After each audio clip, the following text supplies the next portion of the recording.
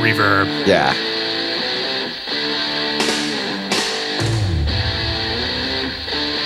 I love like how rock and roll that guitar is. But then it's like, oh man, Dun.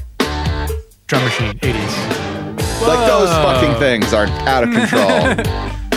Yes is such a cool band. So much reverb. Oh my god. Shimmer. It's like just groovy though. Yeah. I love this singer. He's up there. Also great like delay. All those weird dry sounds just coming in are so cool. Oh yeah.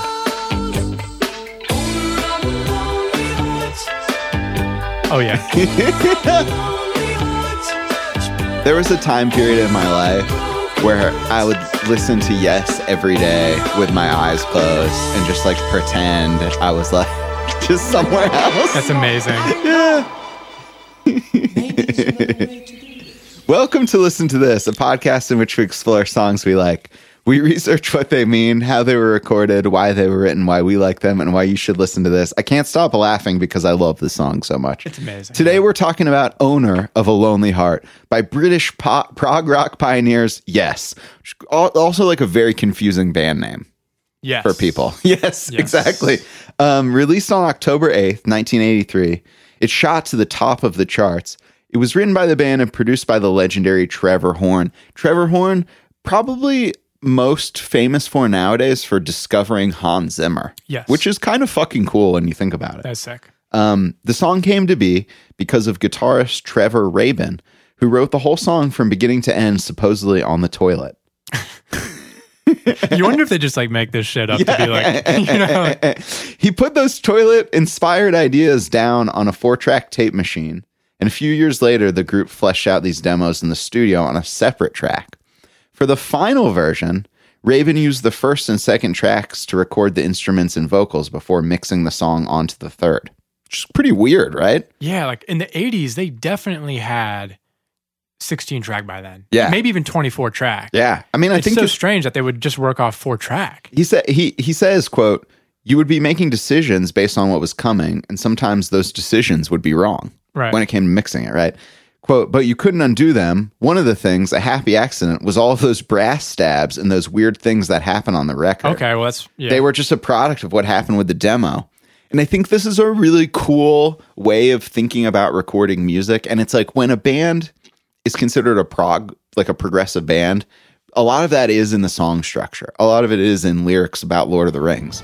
But Right. but a lot of it too is like, how are you progressive in terms of like recording? And I think for like a pop record in 1983, it's weird to record on a 4-track and then just kind of like do it a couple of years later and then sort of pastiche both elements, as it were, to like a final version. Yeah, people forget that the progressive doesn't have to necessarily be the music. The music itself is not progressive to me. Like progressive music at this time was like really weird and shreddy and fusion-y. Where this is like a really great pop song, but just the way they made it was progressive. And it's weird for a pop song. Like it arrangement-wise, and like just those weird brass. Like what the fuck is that, dude? Like I love it. I wish more people would take some chances on their pop records like this. I know. The first thing I want to ask you is the fact that he wrote the whole song from beginning to end on the toilet. I can't. Is this conjecture? I just can't like get over this idea. And like I have also been like, I've been like studying Portuguese. So I've been like learning a lot and listening to a lot of Portuguese podcasts about, I guess, Brazilian, but Portuguese language about bossa nova music, right? And João Gilberto, who's like commonly credited, and we'll do one of his songs later on. He's like commonly credited with starting bossa nova, and the way that he did that was he was kind of depressed because he'd released a few records that sucked or just didn't sell well. And he was depressed. He went to go stay with his sister in Minas Gerais in Brazil. And he would just sit in her bathroom all day, writing and recording songs. That's amazing. Another bathroom song. We also always hear from just random ass people around the world I sing in the shower. The acoustics are so much better in the shower. Luke, why do you think the bathroom is such an inspiring place to musicians? So I'm gonna put it out there. I do not think the acoustics in the bathroom are good. Okay, you know what I think it really is? Yeah, I think the bathroom is the only time where people feel private enough and safe enough to sing so that no one hears them. You sing alone, you can sing in front of other people. There's no difference. Actually, there's a big difference. No, there isn't. Wait. I'm singing. I'm in a store and I'm singing. I'm in a store and I'm singing. Hey! There's no singing in the North Pole. Yes, there is. No, it's not. We sing all the time. No, it's not. Especially when we make toys. See? Yeah. And people just don't want to say that. They're like, oh, like, no one can hear me. I'm like in my own like little private room. Instead of being like, oh, it sounds great in here. That's why I sing in here. So there's the idea that like what I do will not be ridiculed in the bathroom. That's what I think. And I think like when you're a band, like, yes, you have made a career since the late 60s of not giving a fuck what people think. I mean, they had some weird ass songs. Oh, like that song Roundabout. Yeah. Also, I mean, classic, dude. Yours is no disgrace. Yours is no disgrace. They just didn't really. I love Yes. If anybody's listening can't tell, a lot of great songs by this band. Owner of a Lonely Heart is probably like their most famous one. It features early use of a drum machine. Yeah, they really wanted the drums to sound like Stuart Copeland's drums on Synchronicity. So they kind of mix in a fake drum kit with a snare drum that was tuned to the key of a high A, which I think is pretty high. That's cool. They used really interesting guitar sounds. The arpeggiated guitar part on the verses is played on a 12-string Rickenbacker. Have you ever recorded a 12-string guitar? Yeah, definitely. What's it like? They sound so weird to me, but they're kind of cool. Well, a Rickenbacker is obviously going to be a little bit different than like a 12-string acoustic guitar. A Rickenbacker's electric guitar.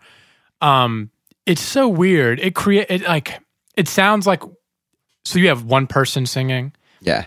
Imagine that being like a single note on a guitar. But now you have a choir.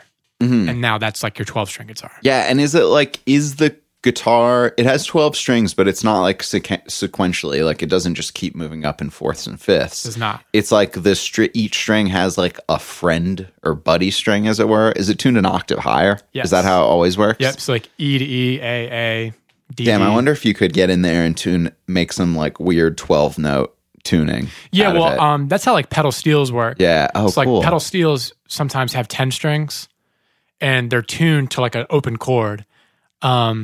Like a common one is like an E chord with a 9. So that is really cool, actually. And so like you're playing and then you have the pedals and you can create, so it's not sequential fourths or fifths, it's like a chord. Damn, I need to get a 12-string bass. I've only seen one once. The homie from Cheap Trick plays one, I think mainly as a joke. I also think like whenever I see guys playing 12-string basses, it's always like on YouTube and they're playing the Super Mario's theme. Yeah.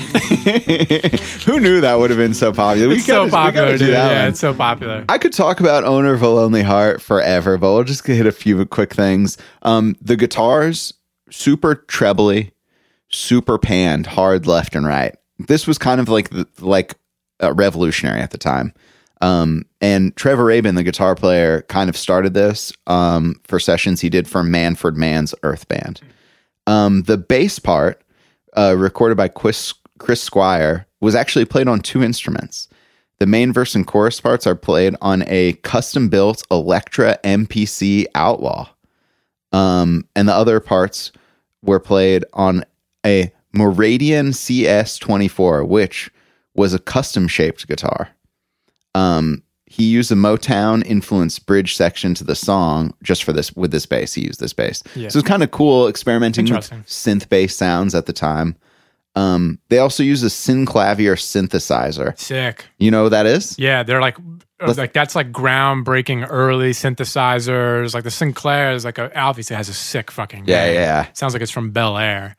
But it's like one of the early, amazing keyboards that people like revere today, Apparently, they also used Mini Moog synthesizer, a Fairlight CMI sampler, and then for the whiz bangs and gags, quote, sound effects, they used that Fairlight. And apparently, and this is like noted by famed music historian and late night pandering drummer, Questlove. Oh, wow. He said, Owner of a Lonely Heart contained the first use of a sample as a breakbeat. Interesting. Ever. So kind of revolutionary. Interesting. This is a great song. Yes is a weird progressive band that managed to have a #1 hit. Yeah. And that cannot be discounted. I think any artist that breaks to the peak of mainstream popularity doing something different deserves like some roses. So I'm ready to throw them at yes. Yeah, I'm into that. Yes. You should hear their side project, No. I'm kidding. Or the Bossa Nova version of Yes. Sing. Yeah.